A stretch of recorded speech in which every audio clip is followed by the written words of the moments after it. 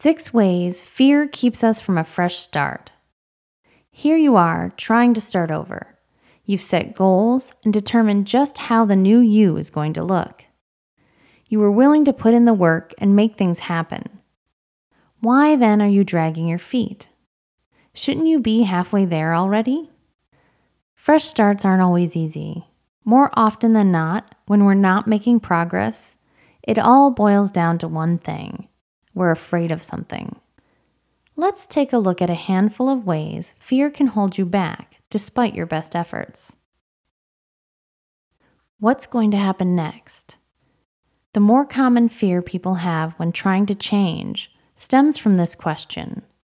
People have an innate fear of the unknown, regardless of the situation.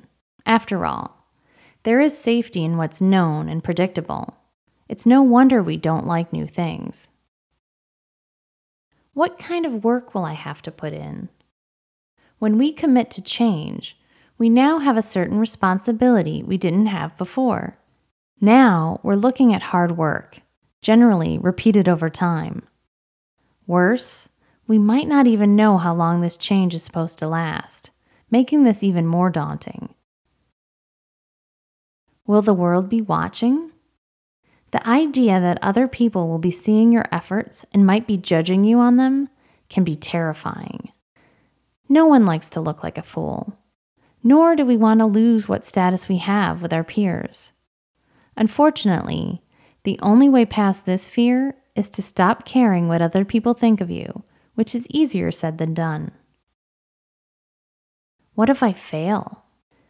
No one likes making mistakes. It's the fear of looking foolish, coupled with disappointment over getting something wrong, while feeling like there's no way you can get it right. Failures do feel like dead ends. What if I get it right? The fear of success has many components to it. Primarily, we hate the added expectation, which generally comes with it. What if you can't duplicate the feat? Or worse, you prove your success was some fluke?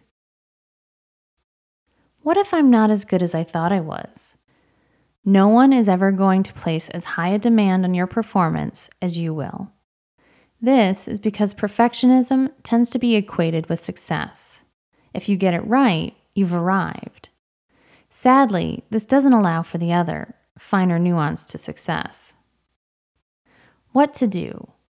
Perhaps the answer lies in the words of Nelson Mandela.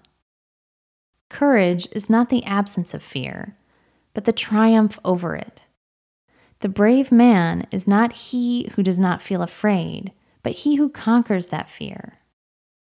So press on, even when fear would rather hold you back. This is how you find your best self.